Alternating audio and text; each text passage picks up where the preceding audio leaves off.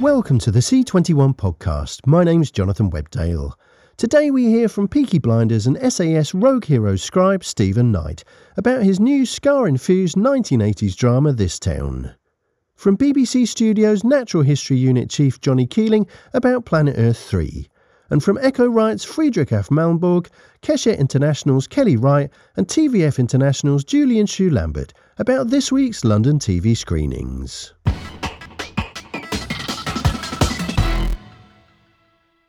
The London TV screenings took place this week, with buyers from all around the world arriving in the UK capital to get a glimpse of the new shows being offered by a host of distributors to the international marketplace this year. The event's grown up around the annual BBC Studios showcase and become a regular fixture in the TV industry calendar, with founders All 3 Media International, Banijay Rights, Entertainment One, Fremantle and ITV Studios joined by a host of others. Coming up, we'll hear from BBC Studios Natural History Unit Chief Johnny Keeling, Echo Right's Friedrich Af Malmborg, Keshet International's Kelly Wright and TVF International's Julian Shu Lambert. But first, Stephen Knight, the scribe behind Peaky Blinders, SAS Rogue Heroes and a string of other titles, including new 1980s set ska music drama This Town, being made by Kudos and Mercury Studios for the BBC and distributed internationally by Banijay Rights. Here's Knight speaking with Michael Pickard. Before we talk about This Town, I just wanted to ask you about your schedule, because you must be one of the busiest writers in the industry. I did make a list. So we've got SAS Rogue Heroes Season 2. You've got Great Expectations coming out. Taboo 2 is happening. All the Light We Cannot See, Ferrari, The Veil, 1,000 Blows, and Maria, the Maria Callas biopic. Have I missed anything? No. That's pretty enough to be going on with. I think so. I mean, how do you do it? What's the secret? A lot of those things are written and were written during the pandemic, because obviously no one else was able to do anything, but writers could carry on. So in that sort of 2-year period, I wrote All the Light, Ferrari, Great Expectation. And so in a way that sort of that let me get ahead of myself, really. But the things that have been shot are just, well, you'll see, they're bloody brilliant. They look really good. All the Light is so good, and Great Expectations is coming very, very soon. So all good. Yeah. How would because we're going to see Great Expectations soon. I mean, how would you just describe that for people who maybe saw your Christmas Carol and are now thinking, well, Great Expectations is not unfamiliar as a TV adaptation. What's going to be your take on the novel? I mean, what I don't want to do is go, right, I'm going to tear this up and it's going to be, radical and all of this, because, the book has endured for a reason, because it's really good. And the story is good. So I've kept the story. I've just included stuff that I think if Dickens was writing now, he would be more at liberty to write stuff that you couldn't write about when he was writing Great Expectations.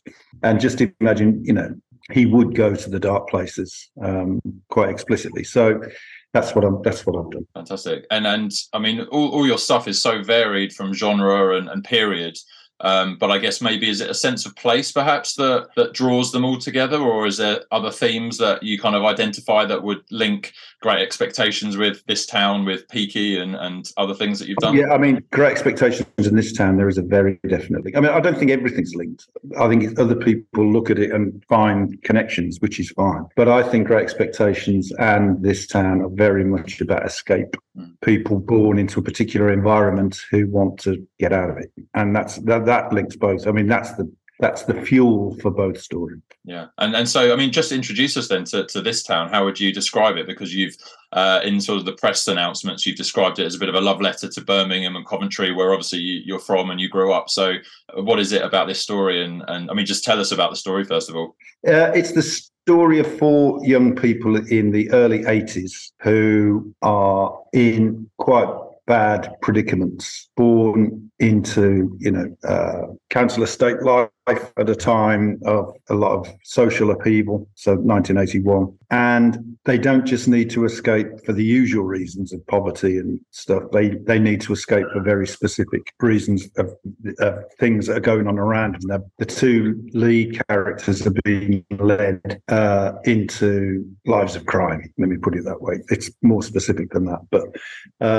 and there is no escape However, along comes this thing called ska music and two-tone. And for reasons that will become apparent when you watch the series, it offers them a glimmer of light to get out. And what we've done is we've approached contemporary artists, very contemporary artists, and said, imagine it's 1981. I think that this is going to be remembered, hopefully, for the drama, but also the music is going to be great because we've got the soundtrack, which is music that was around at the time, the two-tone and the ska, but also stuff that is being written for us from some really good names in the music industry. And I'm just so excited about it. And in terms of the show, we've by a miracle found these 4 people who play the leads who are just unbelievably good. When you write something like this, you're saying such and such a character is 18 years old. You immediately think, okay, this is going to be a challenge. And then when you add the specifics of each character, it's going to be even more of a challenge. But somehow we've managed to get these 4 people that just are a unit. And, it's a difficult one to shoot, but the spirit is amazing because the performances are so good. And what I'm trying to do is depict that life, which sort of I grew up in, and not say, oh, God, isn't it awful? Isn't it horrible? Isn't it dreadful? But to see the beauty in it, because people who live there are not walking around thinking this is so horrible and ugly all the time. My idea is to try and find the beauty in those council estates as the sun sets, you know what I mean, and the joy of the life that people are living. And yeah, that's it. That's what it's going to be about. Are there universal story points? Are there international story points you feel will appeal to a global audience? Because obviously Peaky Blinders has won fans around the world, and that's a very specific story about specific characters. Is that a similar approach to this one, do you think? Yeah, I mean, I've given up predicting what will be popular in Buenos Aires and Moscow. You know what I mean? It's like, you don't know. There's not a formula for it, I don't think. But the universal themes are the same as the universal themes in anything, which is love and hate and revenge and prejudice and oppression and conquest and all of the things that happen in the drama are in it. And it looks good and sounds good. So I think that helps. But, this is a story I wanted to write. And if the world loves it, great. If the world doesn't love it, there you go. But I think they will. I think all the things that Peaky's got, this has got equally. Yeah, and it's that similar blend of family with the thriller elements and ska music sort of thrown into boot. So that's quite a heady cocktail, I imagine, when you're when you're sitting down in the pandemic writing this. Was that quite a mixture to sort of get your head around? Yeah, it's great, and the people dress well. That also has an effect, I think. So it is, and it's trying to do all of those things, but keep the vocabulary real and keep the characters as odd and bonkers and unpredictable as real people are. Yeah, trying not to make conventional fictional characters, and because I always think that in fiction, a character is one thing and cannot be anything else, just is that all the way through. People are not like that. They change every 10 minutes. And that's what I try to do, is it's to not necessarily obey the rules of fiction too much. And how have you used the music then? It's more than just the soundtrack. There's the band sort of playing this, on a stage, performances like that. How have you sort of woven that music that you've got into the show? You'll see. I mean, I think it's you can imagine how it will work, but yeah, I don't want to give too much away. No, fair enough. And so, as the writer, creator, or executive producing as well, I mean, would you say, are you a showrunner on your kind of projects, or do you take a step back from that overall role and let other people obviously come to the fore as well? I mean, the showrunner role, I think, is important when there's a group of writers. Mm-hmm. But I don't tend to work in a writer's room. I just write it myself. So, the showrunner element of making sure the scripts are okay is me. But I've done show running, and it's an odd thing because, like with a film, if you're making a feature, the thing you do is employ the best people and let them get on with it. And that's the best way to do it, I think. I think it can get horribly complicated.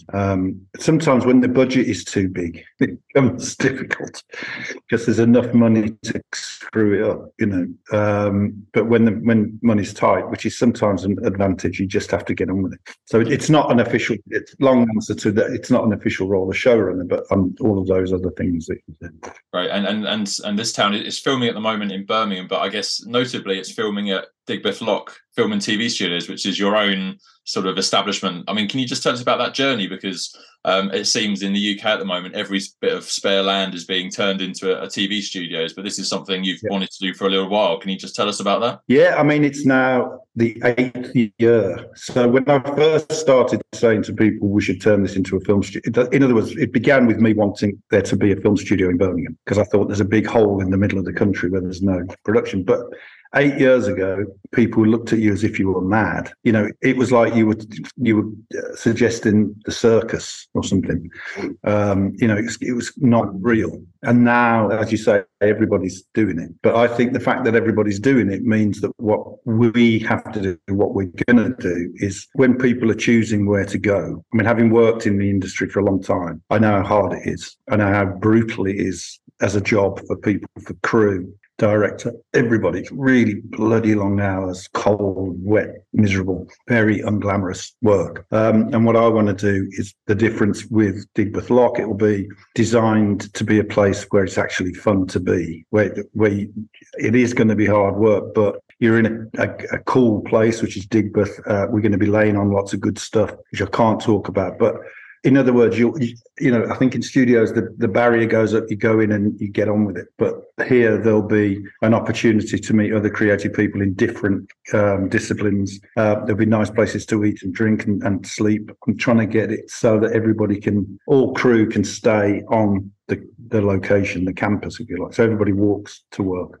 Use the canals because they're nice and green. We're trying to be as green as we can. We're going to rescue a river, the River Ray, which runs through it.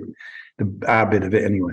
So it's a very ambitious plan, and we've started before we're ready, which I think is always a good thing, because we started this town and, you know, we're still constructing the thing, but it's working and everybody's getting, especially with something like this town, people sort of tend to get on with it and think, okay, we'll do it. And it's working brilliantly, and it's just got a great energy and feel to the place, which I love. And, you know, already MasterChef are moving in spring 24. So, you know, it's got these beautiful canal architecture warehouses. Some of them massive.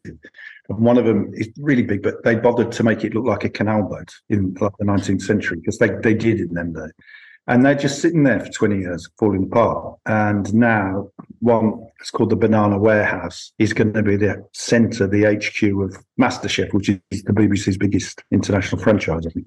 And it's just lovely. It's like dusting some off and polishing it and then going, look at that. You know, it's going to be so great. So that's an ambition of mine that is coming to fruition. And what I'm doing is all of my stuff. I'm putting forward the idea that we shoot it there as a strong preference. Yeah, no, absolutely. I mean, you can hear, I guess, the interest and the joy that when you discuss sort of that behind the scenes work, you have a real interest in how shows are made. And I guess the shows you write, they have a lot of production design, a lot of costume elements to them usually. So that's obviously something you consider quite a lot when you're writing a show. Yeah, it seems to, it's not like a first priority, but it seems that if you do write stuff that is, first of all, different and also quite a challenge, where I think people are having to dust off books and look at things they've never looked up before to get it right. People get into it, you know, and enjoy it. And I think if the crew are enjoying it, then, I mean, it's difficult to enjoy 2 o'clock in the morning, freezing cold, pouring, and all of that. I know it really is horrible work, but if there is an end goal that people feel invested in, I think it does help. Like the Peaky team are just brilliant, and they've got a great loyalty.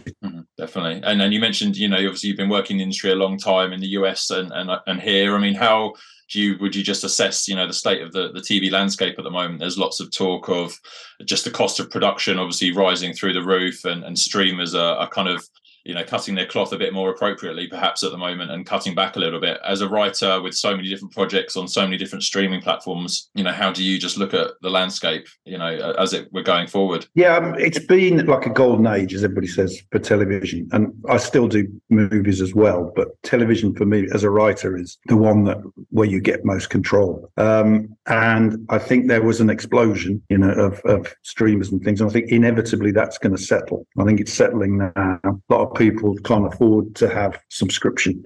So, I think and hope the good will survive. And I hope that the streamers will go for quality and understand that people will only part with money if it's something exceptional. But yeah, we'll see. In America, it's different. And it's very single-minded in terms of profit.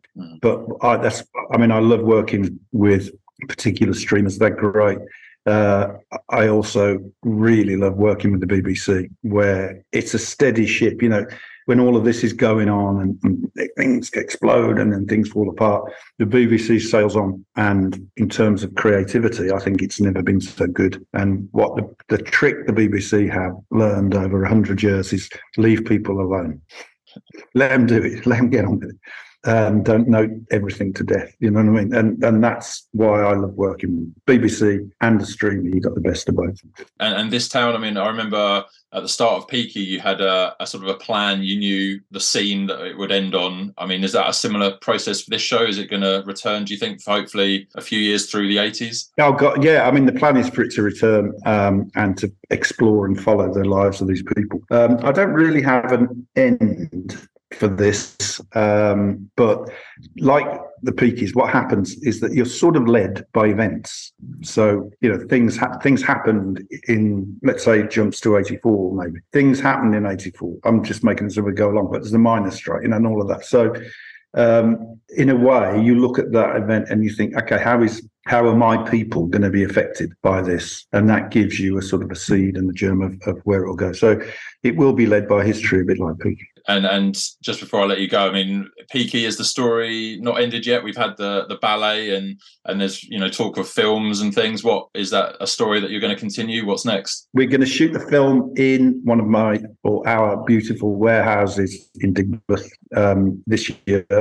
The script is written, and it's going to be a fitting end to that. It's the end of the beginning, I suppose, because after that, if people want it, there will be, I'll try not to call them spin-offs, but we might go into the 50s, Fantastic. The Peaky Blinders universe to rival Marvel or something like that, maybe. Exactly. Why should they have a lot of fun?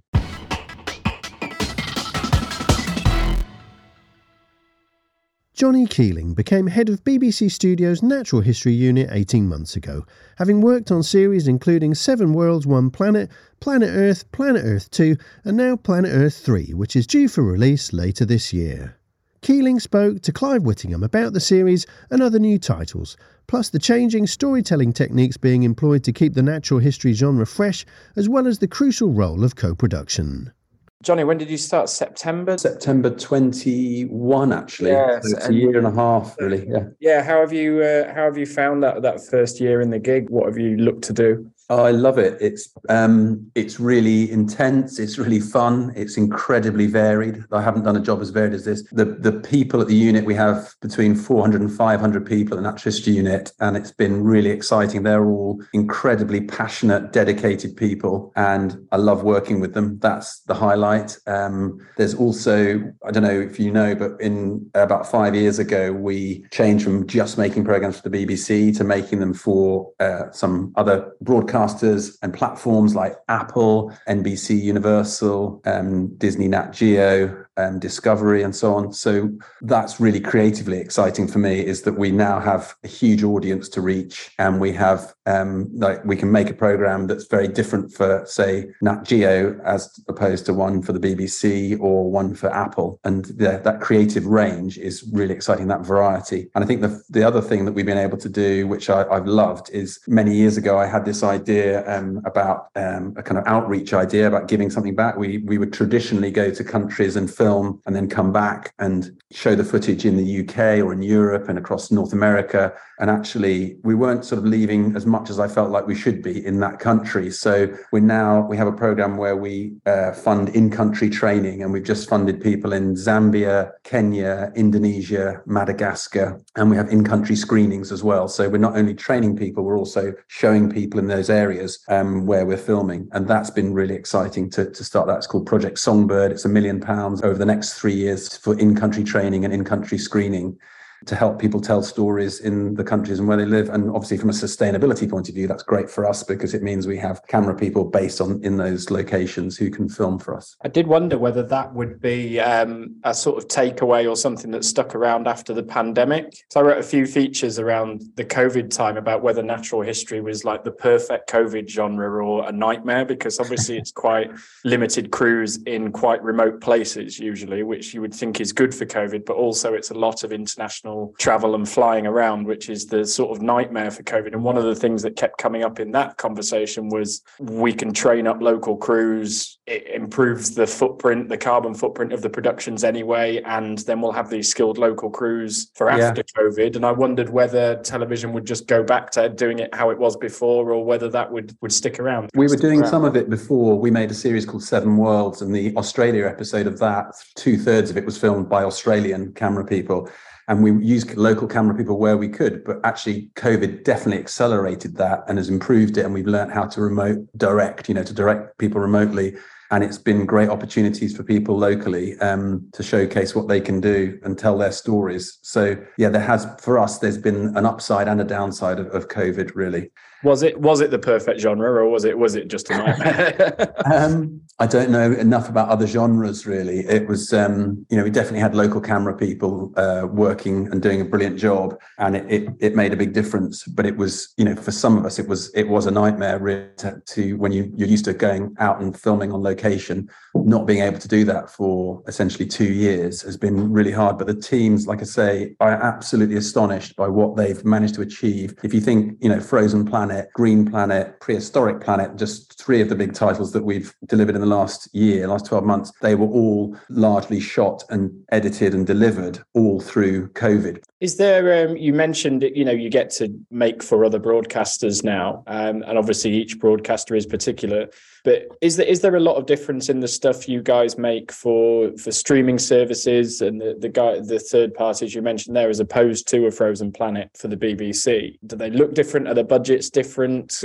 I mean, obviously Netflix have gone down that blue chip wildlife route and spent quite a lot of money doing it, but are there, if you pull back the magician's curtain, is the working still the same as it would be on a BBC series? I mean, there's still the sort of, I would say, the 3 kind of pillars of the natural history unit are still really important, which is to do something that's original and new, to do something that's emotionally heartfelt, wonderful storytelling. And the third thing is to make sure it's factually correct. There's scientific rigor and integrity in that. So those 3 sort of pillars remain, and that quality remains, regardless, really. But of course, you make different things. The programs we make for Apple and the ones we make for Disney and the ones we make for Universal and for the BBC, that's what's the beauty of it. We can make something that's appropriate for all of those audiences, all the different audiences now. And we do make them differently. There are things at the core of them that remain the same, that like I say, that give it that quality and that value. How do you, natural history used to be,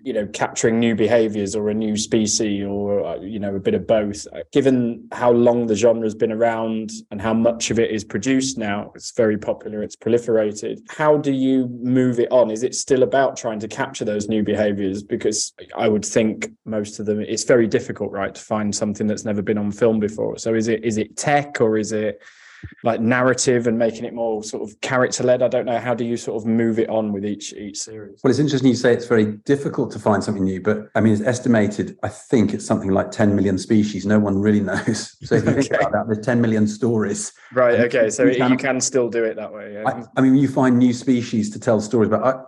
We've got series coming up. We've got a series on mammals, for example, which is going to be delivering later this year, possibly broadcasting early next year. And that series, there's mammals in there that I didn't even know existed. Do you know what I mean? And I'm a biologist by training. I have a PhD in mammal biology. I know that sounds ridiculous, but it's sort of, and Planet Earth 3, which is coming up, we have really driven teams who come back and say, have you heard about this story? And I'm like, I've never even heard of that animal. So there's definitely new animals. Or they say, we're going to this location. I've never heard of it before. So there's new locations, there's new species, new behaviors, and there's new tech, like you say. I worked on a series called Seven Worlds. We used drones. They had just been sort of coming out at that point. So you suddenly went from having to try and use a helicopter. And you imagine that if you were going to cave, going to Antarctica, or wherever you're going. But actually, if you can pack it in a little rucksack, you can take it and get amazing shots. So definitely new tech as well. There's always, and I think changing the way we tell stories as well. If you look at the stories we told 20 years ago and then how we tell them now, they've really moved on in terms of they're much more dramatic and more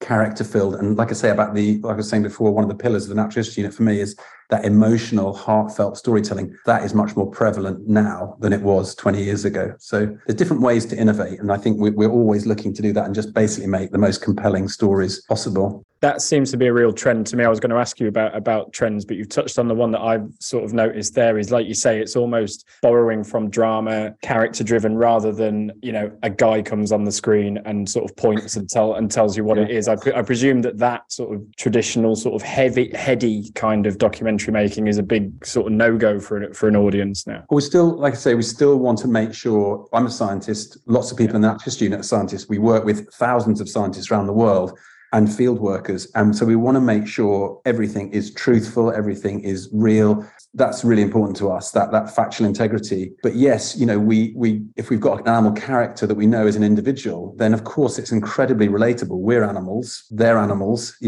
They have, youngsters, or they're part of a family, or they have, they fall in love. And, so and people are recognizing that more, I think, in the natural world. Again, in the last 20 years, it's partly our storytelling, but it's also partly recognizing that animals are all, and again, it sounds ridiculous, but they are all individuals and that they all have their own personalities. 20, 30 years ago, people, that wasn't a very kind of, it's like, no, animals are like this, we're very different. And maybe even longer ago than 20, 30 years ago. But that's moved on as well, our understanding of animals' sentience and their understanding of animal behavior, but also our storytelling. Yeah. And we definitely borrow tropes from, look at a drama and then think, actually, look how they've told that story in terms of character. How can we make it more relatable? But the animals are relatable. One of the new titles we have that we'll be announcing is called Big Little Journeys. And it's basically looking at the really small animals. Again, you were sort of saying, is it difficult to find new stories? But we've gone to find, again, some animals there I literally didn't know existed. And we're filming them. The guy who's making that program made Green Planet, which I thought was very innovative, in the way with technology. So they're using technology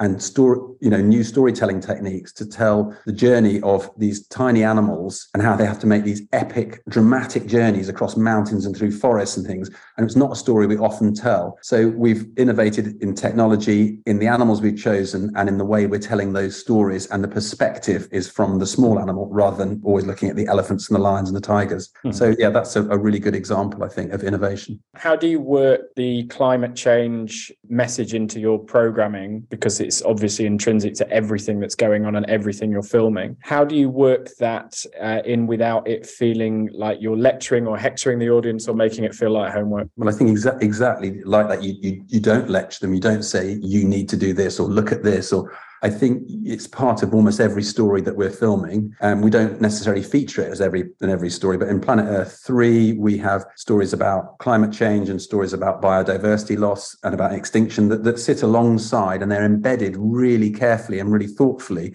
into the series. So we have amazing animal behavior in that, like I said, new locations, new animals, new stories. But within that, we then look and say, oh, well, here's a story actually where it's being impacted by humanity. And it would work really nicely as an extra, really interesting element of the story, as opposed to here's a rainforest and here's one being chopped down. Do you know what I mean? It's not that clunky. We're sort of, if you're filming an animal behavior story and you see that there's a part of it which has human impact, that adds an extra layer. But I think we have to be really careful, because you don't want to just keep bashing people over the head. I think we need to give people hope. I think it's about hope and inspiration. And you can still raise those issues about deforestation or climate change, but you can talk about them in a hopeful way rather than in a way of sort of fear and intimidation. Do you see what I mean? I do. Is that difficult? Because it's quite a bleak picture. But there are amazing stories of hope. I'm a really optimistic person. So I look at the stories of hope and think, oh my goodness, if we all did that, look what would happen. So we've got stories in Planet Earth 3 where,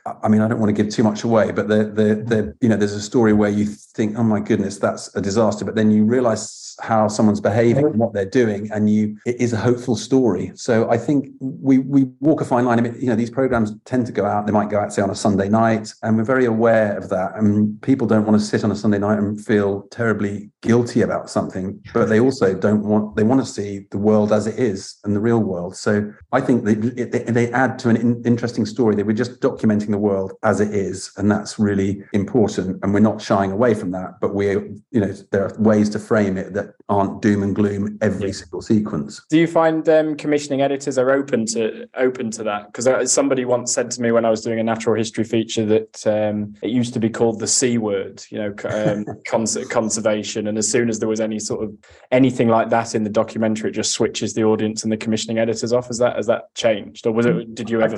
I think the commissioning editors that we have across all of those platforms are really open to discussing that, and really open for us to put in that narrative and say, this is the truth, this is what's happening in the world. I've had no pushback at all on when we say we'd like to feature this, or no one said, well, hang on a minute, that's a bit too much conservation. And it features it will feature in Planet Earth 3, it features in the Mammals program. We've got other series coming up, Wild Scandinavia, it will feature in those as well. The modern day and human impact. There's 8 billion people on Earth. You can't really get away from it. So they've all been really collaborative, and genuinely I've really loved working with all of our clients. They're all very creative and very smart people. Are there other trends that you've seen in natural history that you're keen to take advantage of, or other things that you've noticed other than the stuff that we've discussed so far? I mean, my last question was going to be the sort of biggest challenge facing you, and whether it's the economy. We've got everything's costing more to make, and broadcasters have got less to spend, and natural history is expensive with long lead times. Presumably co-production is one of the ways around that. Yeah, co-production has been fantastic for us. I mean, if you think about the big landmark series, I've worked on them on Planet Earth 1 and Planet Earth 2. They're all, and Planet Earth 3 actually, and the Blue Planets and so on. They're all possible because they're co-produced. I mean, obviously a portion of that money comes from public service, BBC public service, but a huge portion of it comes from our global broadcast partners, in France, in Germany, in the States, in China. That money all comes in and makes them possible. And it also gives us reach and an audience. Something like Planet Earth or Blue Planet reaches 1 billion people. Blue Planet reached 17 million people in the UK. Seven Worlds reached nearly 15 million people. And yet around the world, they end up reaching hundreds of millions. So it does sort of a couple of jobs for us. It makes them possible and affordable, and it also reaches a big audience. And it's brilliant for us. The co-production model, we've got a brilliant distribution team that we work closely with, sales and distribution, and our broadcast partners. We get on very, very well with them. How is it? And finally, like I say, that the economic challenges, what is it going to be? Sort of trying to make programs with much smaller lead time and smaller budgets, or does that not really work? With natural history. We make a variety of programs, probably as you're aware, from kids shows to live TV to presenter-led and podcasts and digital content, which is one of the brilliant things about the NHU is that, according to what the trends are and what the economic climate's like, you can sort of lean more into those, and we're ready because it does change rapidly. It's sort of changed in the last year, what people want, and we're ready at any point to sort of lean into that or to lead it and say, which is what I think is important, is for us to say we've got an innovative way. And in my experience, going and sitting with those clients, the things that they get most excited about is the surprises. It's not when they say, if we've got a brief, can you work to this? Of course you do that, and some of those projects get away. But the ones that I see people's face light up is when you turn up with something that they never even dreamt of, and you're sort of leading the way. And that's what we always aim to do at the Natural History Unit.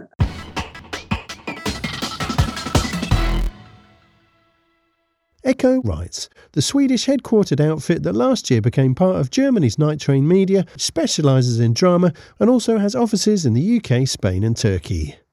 Managing Director and co-founder Friedrich Af Malmborg spoke to me about some of the shows in focus at this year's screenings, the way in which streamers' changing strategies are shaping the marketplace, and the impact on the Turkish TV business of the terrible devastation caused by the country's recent earthquake. My name is Fredrik Malmborg. I'm the CEO of EcoRights. We are a distribution and development and investment company focusing on developing great TV shows, TV series for the world, but helping producers to retain and develop their IP. We have offices in Stockholm, London, Istanbul, and Madrid. We are majority owned since this summer by Night Train Media, a great partner, a Munich-based company that is investing in drama series mainly and feature films. And we're very happy with this cooperation because it's a perfect match. We do Turkish drama, but we do also a large number of English language series based in our London office. So we do a bit. I mean, it's UK series, Nordic series, and Turkish series. That's what we are mainly focusing on. We'll come back to talking about Turkey in a little while, but to focus on the London screenings for the time being, it's your first time coming to this event. So, what was it that appealed to you about it, and how do you see the event growing in terms of its place within the annual industry sales calendar, I suppose? Well, there's a lot of events this spring, and that's of course nice to meet everyone. London Screening is a great opportunity for us to present our English language slate, since we have a London office since some time now. So it's a great opportunity. We're going to have a big cocktail party with a few hundred people and some premiere screenings. So that's very nice. What we are presenting there this year is the result of our new investments in UK drama, but also a bit of projects coming from a new way of working that we called acquired co-productions. Basically, where we invest a bit more in the development together with the producer, and then licensing the series. Either it goes to a commission to a streamer, but more and more we see the streamers developing or acquiring more than commissioning. So I think the way of going the acquisition route for new projects is very working very well at the moment. So we're going to present a number of big new projects. One is called Vanishing Triangle, from executive produced by Ilona Rania, who did Tehran and Your Honor and Fallen, for example. So we work with him and Park Film on Ireland, and it's a crime story that basically a reporter whose mother was murdered by a serial killer 20 years ago in something called the Vanishing Triangle, and it's a true crime case. And now she's getting involved in that murder case because the murder is still out there. And that's an interesting project. We pre-sold it to Virgin Island as a commissioning anchor broadcaster, and then we also got Sundance Now as a co-producer, and we pre-sold it to a number of territories, which is in a model. We invested quite a lot, yes, but the majority of the IP is still with the producer, and it's a fantastic series and a new model. So that's one of our new screenings for London Screening. Another project is a project that we represent on behalf of our mother company, Night Train Media, called Fallen, directed by Matt Hastings, who did Handmaid's Tale, for example. It's a young adult series and then big budget, really, really fantastic series that we're going to premiere. And the only anchor there that we have attached so far is Globo in Brazil, and the rest of the rights are available. But it's basically a big budget Hollywood, European production, but made with Hollywood talent. So that is another big project. We have a few Channel 5 series that we're very proud of. That is really good. Desperate Measures, that is soon premiering. Amazing story, but also some Norwegian and some European, and some Nordic series that we're proud of, such as the amazing Crypto Kings that premiered on TV2 in Norway last week, about a bunch of 20-year-old kids who 10 years ago put in 10,000 euros on a Bitcoin account, agreeing that they shouldn't open it in 10 years, and it's based on true facts. And when they check the account 10 years later, it's 150 million. So it's like a comedy about a bunch of 20-year-olds getting incredibly rich and how they cope with that. So that's a little bit of a few of the series that we are presenting to London Screening. How do you feel, buyers are at the minute? How buoyant is the market, and why do you think some of these programs might appeal? There's suggestions that actually crime is kind of, I don't know, not peaked, but it's perhaps less in demand, or at least dark crime and the sort of lighter-hearted series like the comedy that you just mentioned might be more popular at the moment. Yes, I mean, I think we need a bit of relaxing in those very troubled times. But in general, I think we've seen a number of years where most platforms has bought everything and kept everything for the world, and that has been delightful for many producers because they've gotten well financing and sometimes good reach. But I think it's a bit sobering up in the market at the moment when the budget is slightly tighter and you need to find new ways of doing things. And then acquiring instead of commissioning is a very appealing alternative. And I think historically, the programming department at platforms and broadcasters has been very divided between acquisition and commissioning.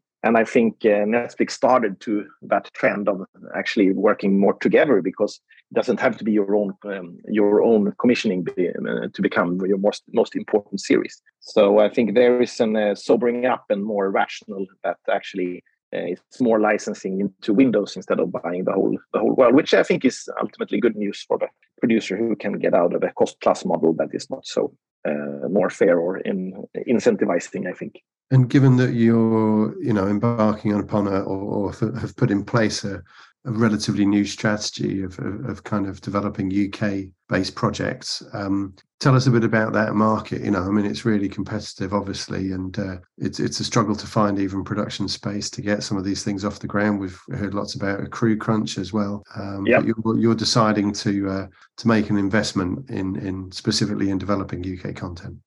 Yes, absolutely. I think it's somehow, a lot of producers are looking for alternative models there. They can get more support in development and taking the projects a few more rounds before it's taking out to the market. And we're happy to support them with that financing. And also our developing team is advising and we've gathered quite some expertise, I think, in taking projects up and getting them financed and ultimately becoming profitable projects for the producers. So I think that is developing, and ultimately I think we see more and more series being licensed non-exclusive to different territories and to manage the rights over longer time than just going for. I'm a little bit against the classic saying, I need to finance my show, I need to bridge the gap. I think a producer should look a bit further ahead than that, and actually understanding that for the fantastic series that we can develop together to more manage the rights and do that properly to get the value that they deserve, and to also keep a bit of creative control. And is that strategy in place as a result of your change of ownership, the fact that Night Train Media from Germany acquired you last year and taking over ownership from South Korea's CJ ENM?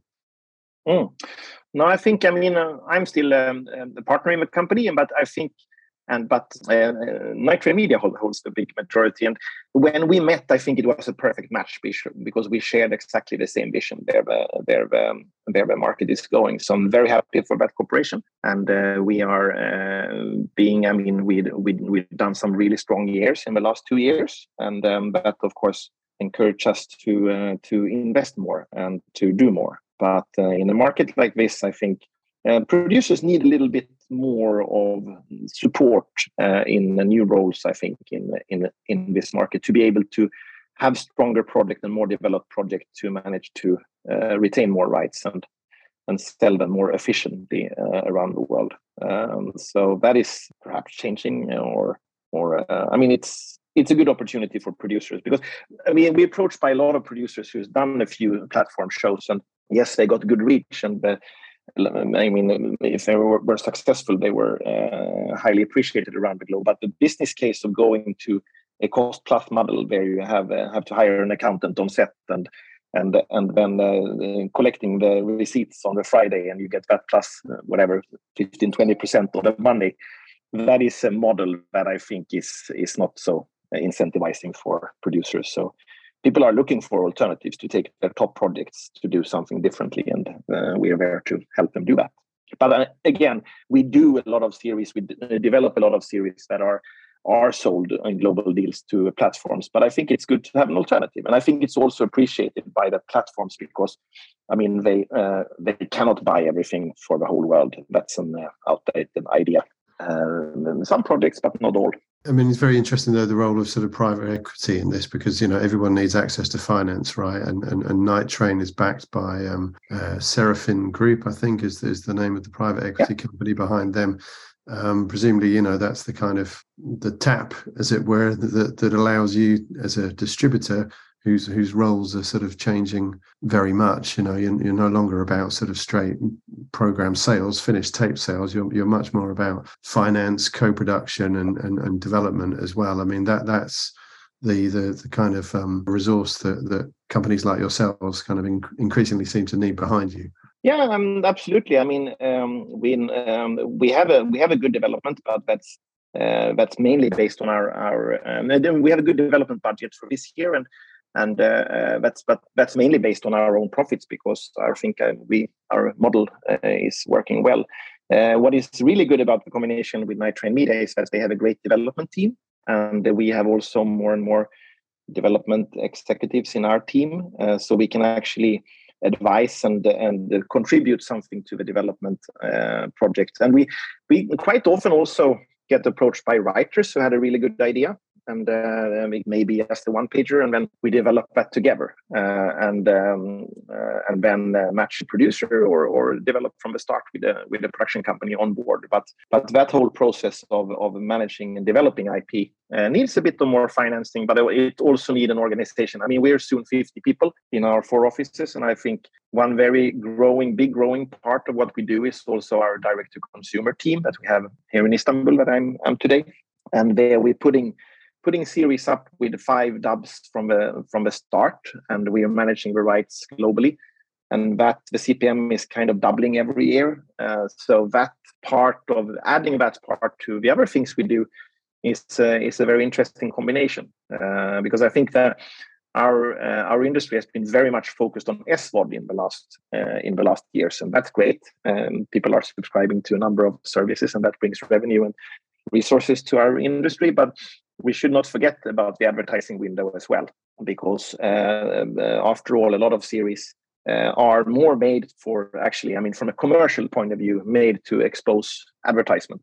But that's been the history in our industry in the last decades mainly. And I think that window is there's a lot of things to do there. Are you talking about the fast channel space, which we hear so much about? I think America is obsessed by fast channels, and that's great because people are cord cutting and they need an alternative. But ultimately, fast channel, or if it's VOD, or if it's YouTube, or if it's Dailymotion, or Facebook, or TikTok, it doesn't really matter. It's a matter of presenting series for free to a bigger audience, and then making money from the advertisement. And the fast channel is one. I don't think it will be that big in quite some time, because then it is basically VOD that they put up in a linear form, and we do fast channels. But what we're making the most of money is normal YouTube channels. Or it's a channel, but you can choose whatever episode you want to watch, depending on where you were last. What about the way in which you've sort of hinted at it in a couple of points that you've made there, but about the global streamers and the way that they seem to be relaxing their rights positions in certain cases, and we're also seeing the US studios that have been withdrawing in recent years from licensing their own content and keeping it within their own streamers. They seem to be talking about returning to licensing that program to the international market as well. I mean, what are the implications of those shifts for your business and the industry as a whole? No, I think it was running global platforms. Some series really performs globally, but I think it's important for writers and producers to get more fair success fee or revenue share. Because and also a bit of control, at least minimum you should be allowed to do the second season if it's a success. That is something that we are helping producers to get more of, because I think it's absolutely necessary. I mean, we have been working for many years in many different markets, and the one that are vibrant and interesting are the markets where the producer retain more rights. Like the UK in terms of trade, whatever, 2 decades ago, the Turkish market has been exploding, would never have happened without a very generous revenue share to the producers. And I see that, but I think it's interesting, like what they are doing now in France with where the rights goes back to the producer after a certain 2 years. and a certain amount of the streamer's revenue has to be reinvested in French drama. Those regulations are interesting, I think, for the European market. But ultimately, I think also the market itself will adjust this, because it's becoming too costly for most of the streamers to buy all rights worldwide, and they need to find other ways of acquiring the rights they really need, or to share a non-exclusive window with somebody else. I mean, if you take a look at the music industry, it's not that one song is only on Spotify. It's the same song on many different platforms. And I think our industry, at least for many series, will go the same way, where you share the success, but based on multiple outlets, not just one global platform. Are you sort of seeing the economic pressures that everyone is experiencing? Is that kind of having an impact on your business as well? Are buyers being more cautious? As you say, co-production is becoming a bigger part of the business, as well as people look to create new sorts of partnerships. How's the economic outlook affecting what you do? I think most producers right now are a little bit nervous, because they don't know where the recession goes and how deep it will be. What has happened in the last decade is that people are subscribing to 2-3 different SVOD services, and that's a great revenue stream for our industry to finance shows. So I think it will sober up a little bit, because maybe it has been a little bit too happy. No, I mean, great market, but a little bit too much overspent. So I think there is still a lot of room and opportunity for great TV series, and that's our focus to develop them. And then the business side are developing in a logic way, hopefully. And let's just bring things back to Turkey then. Impossible to ignore the situation there, and particularly, as I say, given that you have such deep roots in the territory. I mean, just tell us a little bit about those for people who are not familiar. There's a huge trade between, telenovelas in particular between Turkey and Latin America. Just to sort of talk a little bit about your roots in that business. No, I think Turkish drama is super interesting, because I think from a content point of view, they're somehow in pole position in what works in the majority of the world. So it has been an amazing journey to be a part of, and I think creatively a lot of very interesting things being done. Right now, it's a very weird situation in this country, because the effect of an enormous earthquake is not to be underestimated. Biggest natural disaster in Europe for 100 years, and we have great compassion for the Turkish people at the moment. People are really, really suffering and being very nervous. So right now, everything, I mean, just to give you a perspective, all the productions are stopped. All the production companies send their crew cars and everything to help people in the affected areas. And I think the world is supporting, but I think we can do much more. We've donated money, and I encourage everybody to do more, because the suffering here is just unimaginable. And also the nervousness, what happened if the same thing would happen in Istanbul. So really the thoughts are with the Turks, but still there is a fantastic ambition and attitude in this country to do quality drama, and the success they have rightfully earned in the last decades is just very fascinating to be a part of. The way they are, for example, in most recently, we sell every show we have and have almost bidding war among Spanish buyers, and I put them in prime time on the main channels, and they're performing incredibly well. That's just the last example of how well their drama productions are working.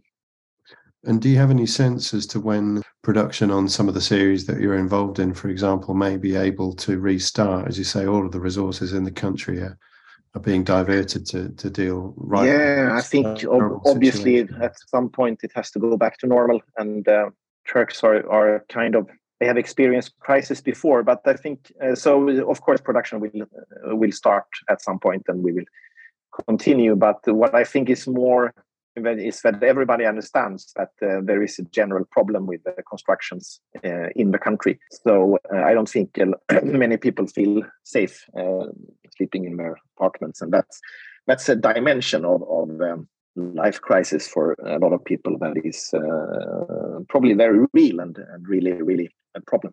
You also represent the series that brought Ukrainian President Volodymyr Zelensky to fame as well in Servant of the People, and that's being remade in Poland.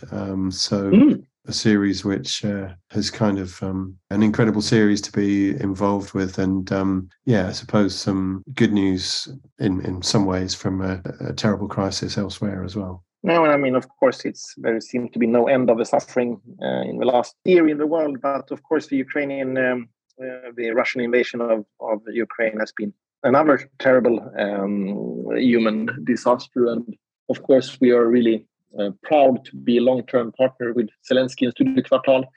That started already 2016 when he launched the TV series Servant of the People that we have now licensed everywhere in the world and share the revenue with the Red Cross and others. So I mean, he's doing, and I think he's the real hero of our time when it comes to world leader. I think we need more leadership like that.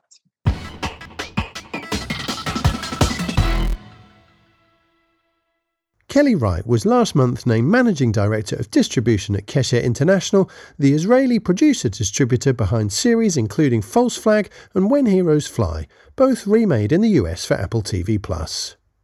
Also known for game shows like Boom, Keshet International is continuing its drama push with new title A Body That Works, and is also moving into natural history for the first time through feature doc Tale of the Sleeping Giants and presenting Channel 4 expose Undercover Sexual Harassment The Truth. Wright spoke to me about these titles, the way buyers are responding to economic pressures with renewed interest in formats, aided by streamers relaxing their rights positions, and the possibility of a US writers' strike. I'm Kelly Wright. I'm the MD of distribution at Keshet International. We are a distribution company, a production studio, and also a broadcast channel in Israel. We're the #1 commercial free-to-air channel. And we have global outposts around the globe, including in LA, Keshet Studios. In the UK, we have Greenbird and Keshet UK. And in Germany, we have Trésor and Keshet Trésor scripted productions as well. And then our home base in Tel Aviv. So this is us. We have a catalog of many hours of finished programs, a lot of UK factual content, as well as international foreign language dramas, particularly Israeli dramas as well. That's obviously our legacy. And many amazing shows, truly amazing shows that we have acquired from producers and broadcasters and platforms around the world that we distribute all over. And we're also very well known for our formats. So our formats can be scripted formats, everything from False Flag, which you know as Suspicion on Apple Plus, for example, and When Heroes Fly, which you know as Echo 3, also on Apple Plus, to The Baker and the Beauty, which has been remade in many territories. And game shows such as Boom, which has been running for over 1,500 episodes in Spain on Atresmedia, Media, for example, and in about 14 other territories around the world. So both in the scripted and the non-scripted space, we are very active and our catalog is very dynamic. We're a content house. And you're in a relatively new role as Managing Director of Distribution now. So congratulations on that. Just tell us a little bit about what your focus is right now, given that new position. Thank you, Jonathan. Really excited to be here. I've been with the company for 10 years now. The company is now also 10 years old.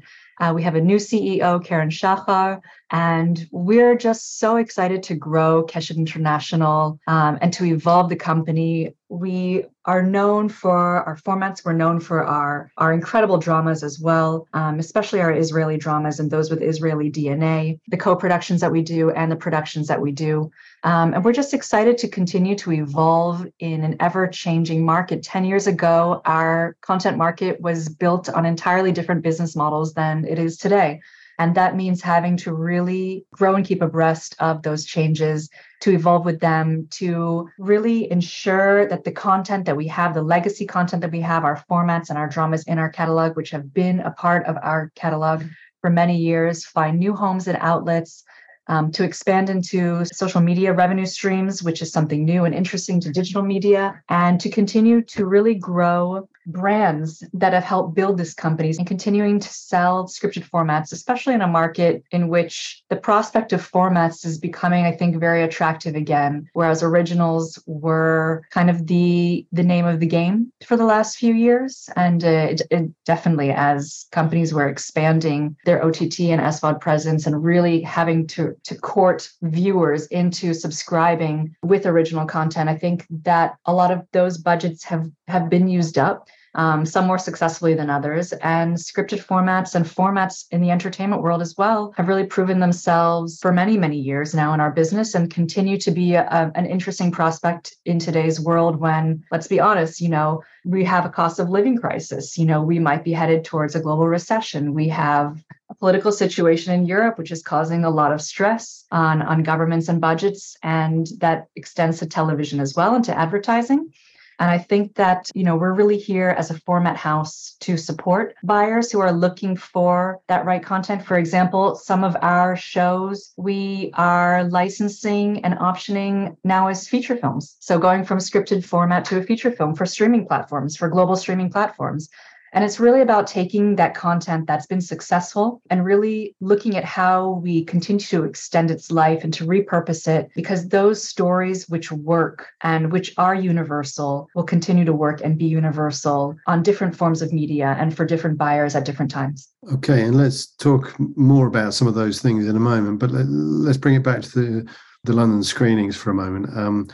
Just tell us historically what's been Keshet International's involvement in that event, and how have you seen it kind of growing in terms of its place in the industry calendar? So from the Corona days, London has become a place to launch and really the first market of the year to launch a slate. And we take that extremely seriously. We've been hosting virtual screening events over the last few years and launching slates in that sense, always around this time, around March, in tandem with the London screenings. And we're really, really excited to be here in London now, launching a slate which is very, very diverse. London is the place to be. It's the center for sure of the European television market, and it's probably the center of the global television market in many regards. And we're really excited to be here and to be a part of the London screenings. We will be launching 3 new titles and a new genre, which is very exciting for us, Natural History, which is led by a Finnish film from the production company Matilda Rohr Productions called Tale of the Sleeping Giant, which is right now premiered at EFM. And we're really excited to launch Natural History. We think that, first of all, it's a classic genre. It's a genre that is a must-have in a catalog for every distribution company.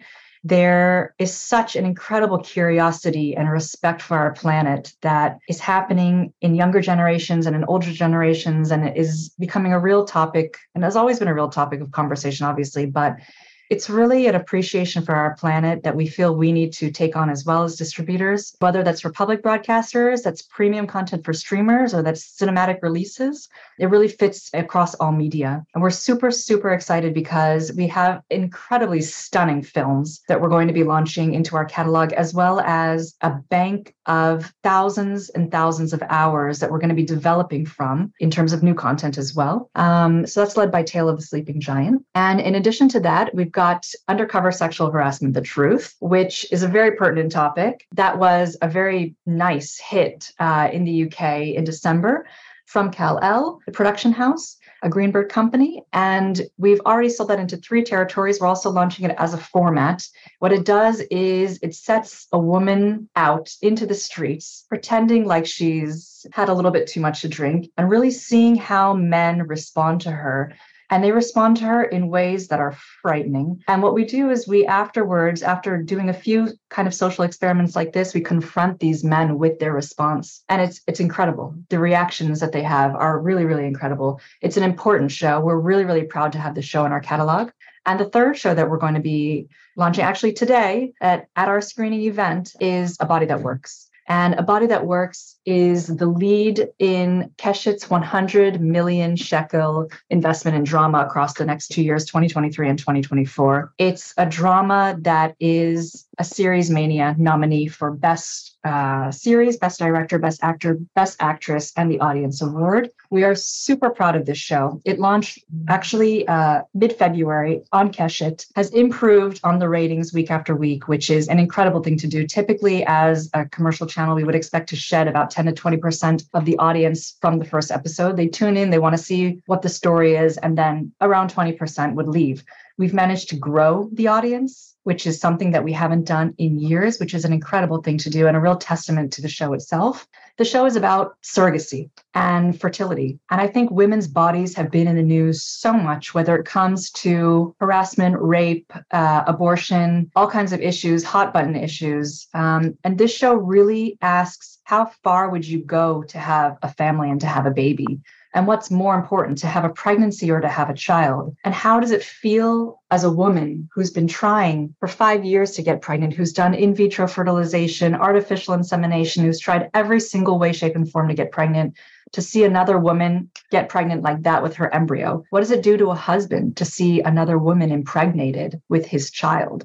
What does it do to their relationship to bring a young, healthy woman who's growing week by week, rounder and rounder with their child into their home? And I think that these are really interesting questions to ask specifically to this show, as well as in the general context of women today. Can we have it all? Do we have to choose? How much of our autonomy, our bodily autonomy, extends to having a family, and how much of our bodies belong to our partners? How much of our legacies, at least here in Israel, there's always a question of rebuilding the Jewish population.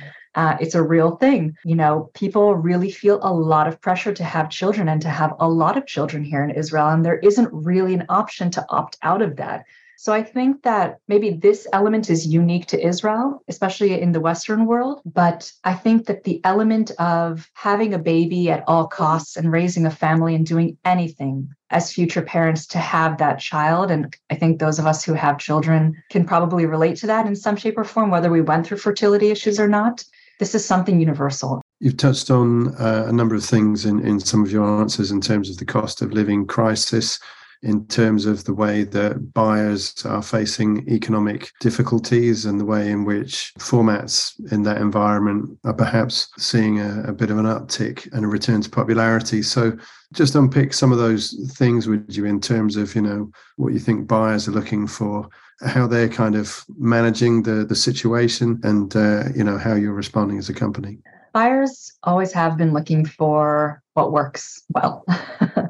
And that kind of stability and that dependability that comes with content that works well, that's cost effective, that makes an impact, that brings an audience and revenues. And right now, we touched on the cost of living crisis. We talked on being budget conscious as a broadcaster. We talked on the extraordinary growth in expenditure and in costs that come with original productions. I think we in Israel can definitely attest to that. The cost of production has skyrocketed here in Israel. What maybe used to cost $250,000 for an hour of drama is now $450,000, $500,000, and that's just in the last few years. So we're really talking about an incredible jump in costs. I think every broadcaster around the world and every platform around the world, which is growing its reach in terms of how do you reach viewers, or creating apps, or creating ad-supported apps, subscription-supported apps, or creating other ways for consumers to reach their content, know what a significant investment it is to create these technologies and to grow them and to have the right kind of library and the right kind of content to ensure that they are long-lasting and stand on the shelf alongside the Netflixes and Amazon Primes and HBO Maxes of the world. It's super competitive. And I think everybody's looking for a way to maximize their impact, minimize their costs in this environment. And formats are the answer. Formats that have scripts, that have excellent scripts, that have award-winning scripts, that have been reproduced in other territories, that have multiple season arcs, that have characters that audiences have adopted and loved is really, really important, as well as in the non-scripted world. To see a show succeed somewhere these days is not a new show, is not something to take for granted. And I think everybody is looking for where a show has succeeded and why it succeeded and what about that show. And, even if that show looks relatively soft, and I think a lot of formats these days could be positioned as soft or as an amalgamation of various formats in the past, it still saves you so much time and energy in development that it is worth looking at those formats and adapting them for a local market. There's also the writer's strike in the US, which everybody has to be extremely conscious of, because regardless of, and you touched on this earlier, Jonathan, licensing models being more restricted in content that's coming out of the US, which might be loosening now, there's a question of where is that pipeline of content going to come from if there's a writer's strike. We're already feeling that as a US production company in terms of orders of series and returning series that we have that have been shortened due to fears about the writer's strike. So I think it's really important for buyers who do rely to some degree on US content to stock their shelves with other types of drama. In terms of the way in which we're seeing global streamers to some degree relaxing their rights positions, and at the same time, US studios that had withdrawn from licensing to stock their own streaming services with their own content, they're talking about being a little bit more relaxed and returning to the licensing business as well. So how are those two dynamics impacting what you do, and how do you think they're going to sort of change the industry moving forwards? Yeah, I think rollout maybe hasn't gone as anticipated or has taken a longer time than as anticipated for all of the reasons that we just discussed as well. Have no doubt that these kind of economic concerns and pressures are on the big players as well as the smaller players. And I think that it's exciting because that means that there's more content for everyone out there to license, and it's not just concentrated on one platform or in one vertical. And that our content sits very well alongside, for example, US Studios content. And we do even have US Studios content in our catalog. For example, we sell The Baker and the Beauty, the American version, in several territories. We sell Deal With It, which is executive produced by Howie Mandel, which is a hidden camera game show in a lot of territories. And I think that there is definitely something for everyone. What's exciting about the global streamers, yes, obviously when they license your format, they take the entire world.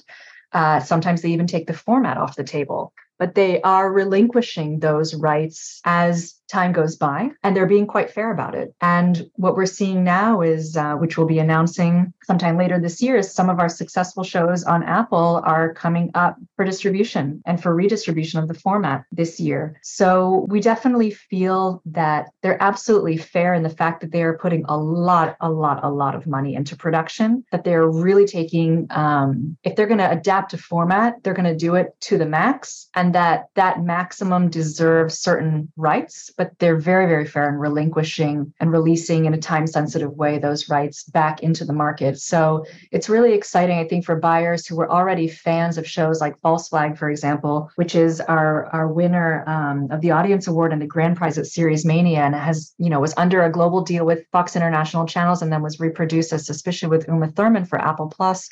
We have an Indian version of the format, which is coming out. We have basically now opportunities to sell the format after buyers have been, the buyers first saw the format in 2015.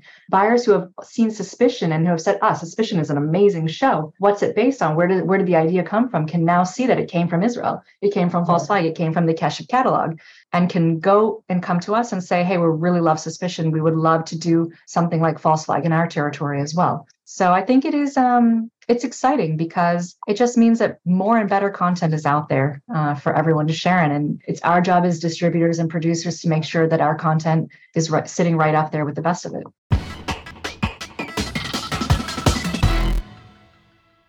TVF International is the UK-based factual specialist representing titles including Hulu Me Too Expose The Reckoning, The Faces of History from the creator of The Traitors, an early-stage wildlife documentary The Lion's Last Roar.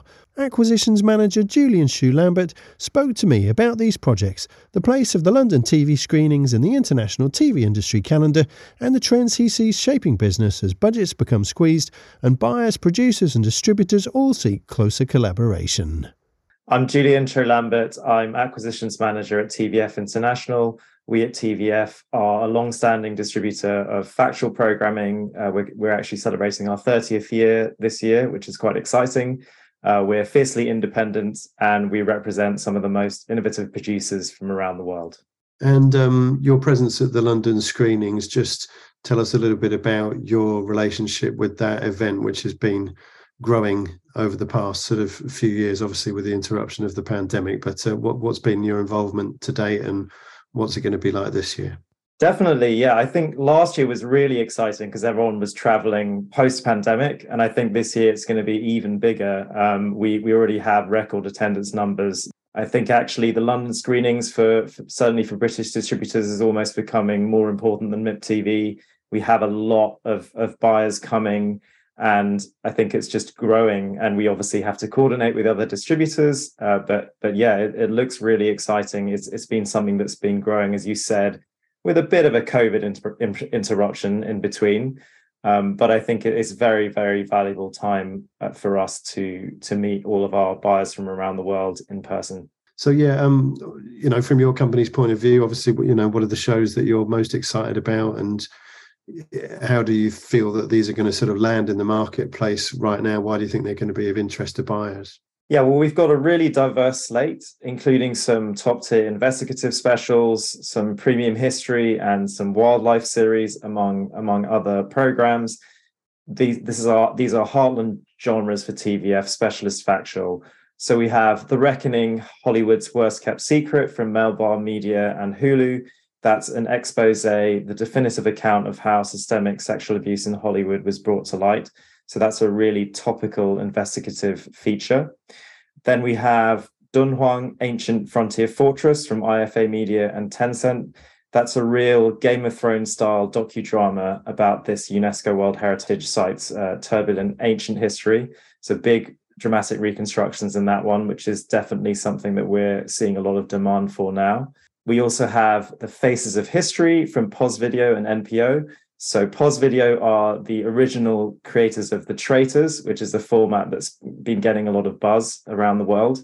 This is a unique history format where the faces of iconic historical figures such as Cleopatra and Shakespeare are digitally recreated by a renowned 3D artist.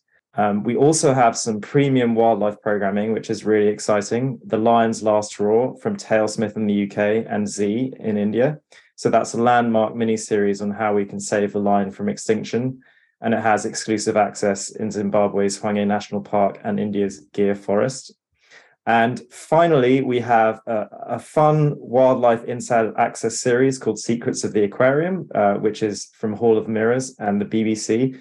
And that has exclusive access inside the UK's largest aquarium, which has over 5,000 animals in Devon. So that's going to be a really fun series, very entertaining. There's a bit we've seen where they have to transport a shark from a sort of basement into a tank, which is filled with quite a lot of jeopardy. So yeah, a very diverse slate. And like I said, we're seeing a lot of demand for premium titles across all of these genres. I suppose the streamers have, in the last few years, really pushed up the global level of production, of the kind of production value that we expect from factual. And I think that's reflected in the quality of some of these programs. You mentioned dramatic reconstructions there as well. You were saying that that's something that buyers are demanding more and more. Why do you think that's kind of happening? Absolutely. That's been a growing trend for the last few years. I think all of our attention spans are slightly shorter than maybe they used to be, given the rise of short form video, and dramatic reconstructions are almost a must now for big history programs and crime. You know, we really expect to see them on any streamer. If you watch a crime show, you always expect to see reconstructions. I think with history, it's also becoming almost the norm now. We really want to be entertained by a history program. You know, we don't want to just see a presenter wandering around telling us about something. We want to see that recreated. We have another history series, which is really exciting, called Ages, Ancient Civilizations, Series 2. And that's looking at the ancient kingdoms of Japan and Korea. And that is presented, but then it's brought to life through dramatic animations. So you've got some big battles, some sort of which need to be reconstructed. So that's another way that I think history producers are being creative, using animations potentially instead of full-on reconstructions. But yeah, it's definitely a trend that's been growing. And you also mentioned the fact that you're working with the creators of the Traitors, given that show has proven so popular, and given your role as an acquirer of titles to distribute for TVF. How did you go about securing that relationship? And given that it's such a competitive market as well, for a company that's hot as a result of a hit like that, what are the challenges that you face on that front? Definitely. Well, Pause Video we have been working with for a number of years, and the show The Faces of History is commissioned by NPO, who are a great broadcaster. With this kind of program, actually, so we have the format rights and we also have the completed tape rights, but we have reversioned the original program because the original program is actually in Dutch. So we are actually working with the producer very closely to create an English version with an English voiceover to help it reach a wider audience as a completed show.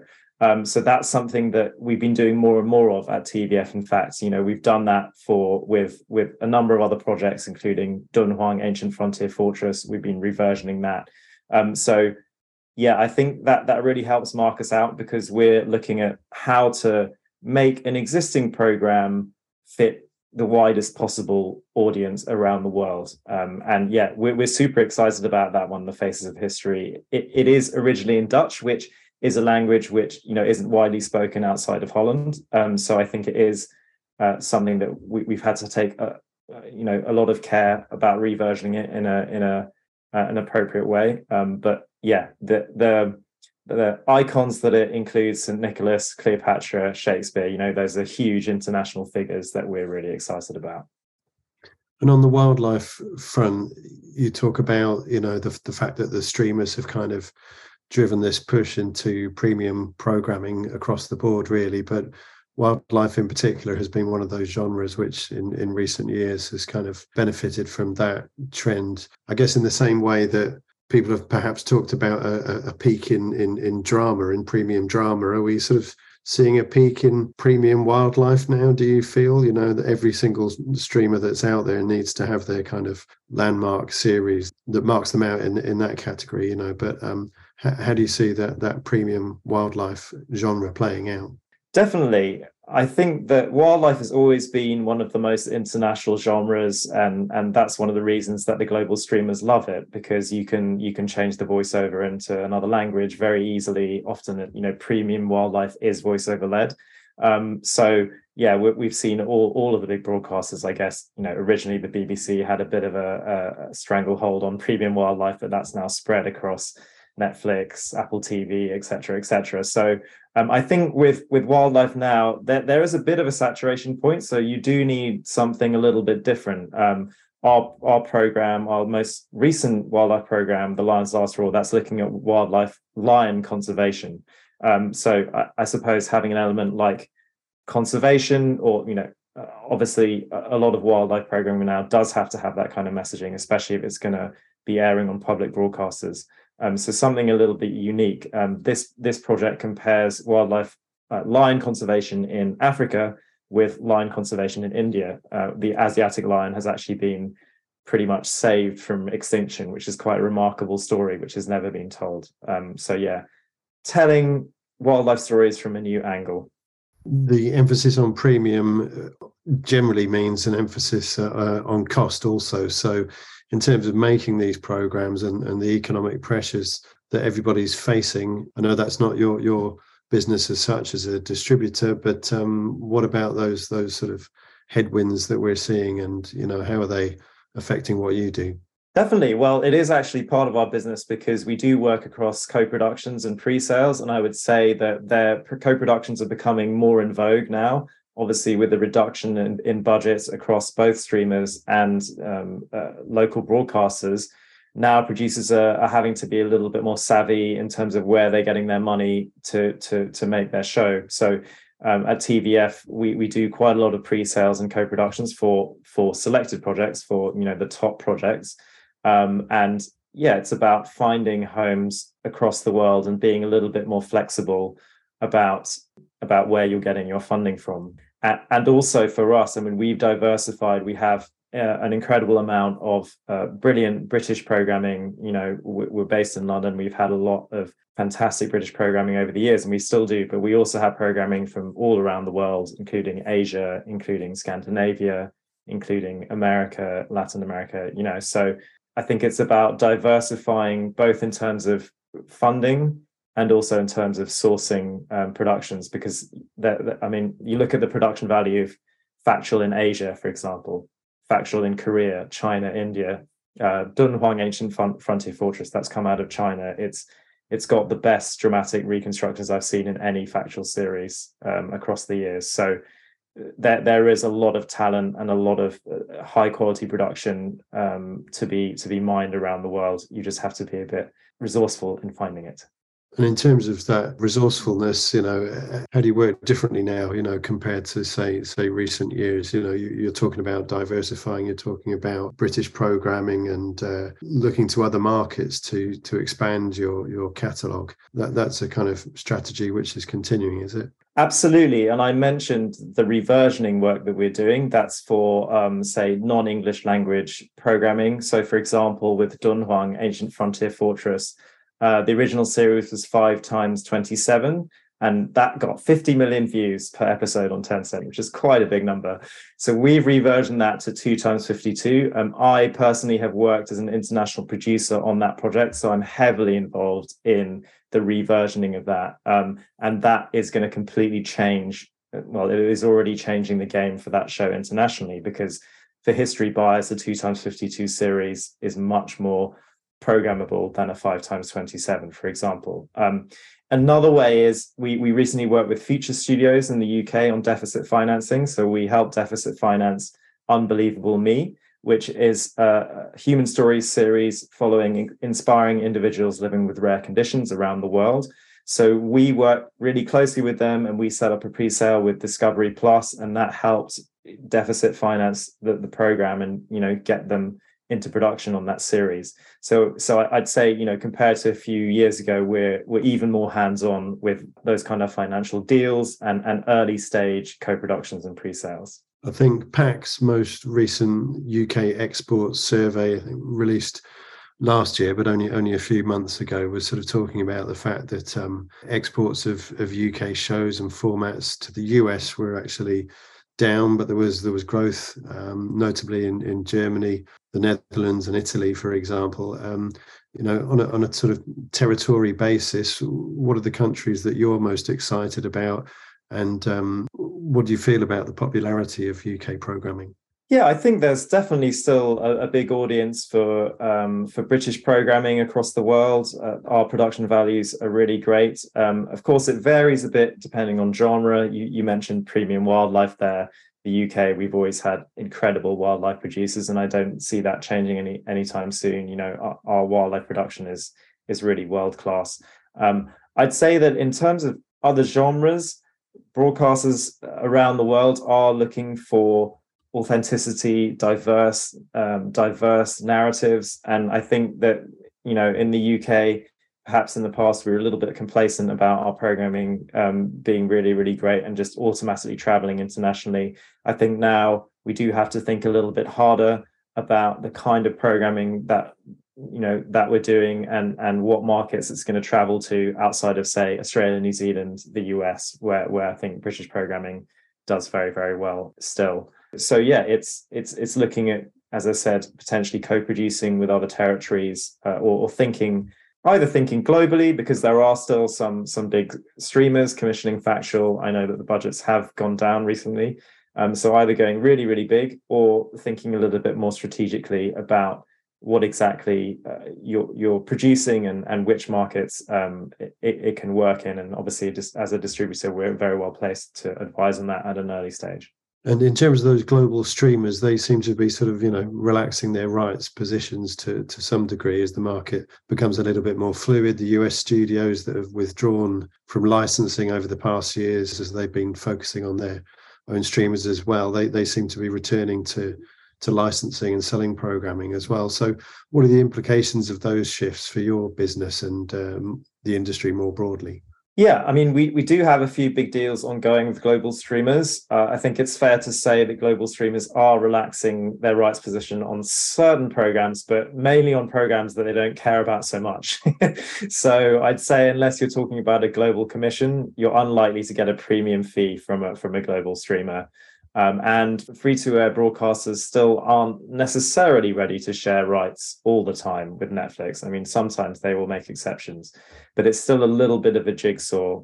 So like I said, I think, yes, the streamers have pushed up the production value of factual across the board. But in terms of their budgets going down, that is something that is tricky for producers around the world and distributors to deal with. Okay, well, that's great. I mean, just bringing it back to the London screenings, interesting what you're saying about co-productions and the growing importance of those to your business as well. So to what extent are they going to be a focus of conversations for you and potential partners at the London screenings? I think they're going to be a big focus because pitching co-productions and early stage projects is always much better in person. So, completed shows, obviously it is good to meet in person, but if you're talking about a big scale project, it's so important to have those face-to-face conversations. The Lions Last Roar, as I've mentioned, is a big focus for us for our London screenings. That's an earlier stage project that we are looking to get pre-sales for. So that's just one example. The Faces of History, that's both for completed tape and as a format. So there's kind of format discussions. We've had quite a lot of interest in that as a format, obviously, given POS Video's reputation. So yeah, certainly the kind of larger scale conversations will be a big focus at our London screenings. Julian Shoelambert speaking with me earlier this week. That's all for this episode, but you can hear more discussion by tuning in to our C21 FM internet radio station, where you'll find new interviews airing from Monday.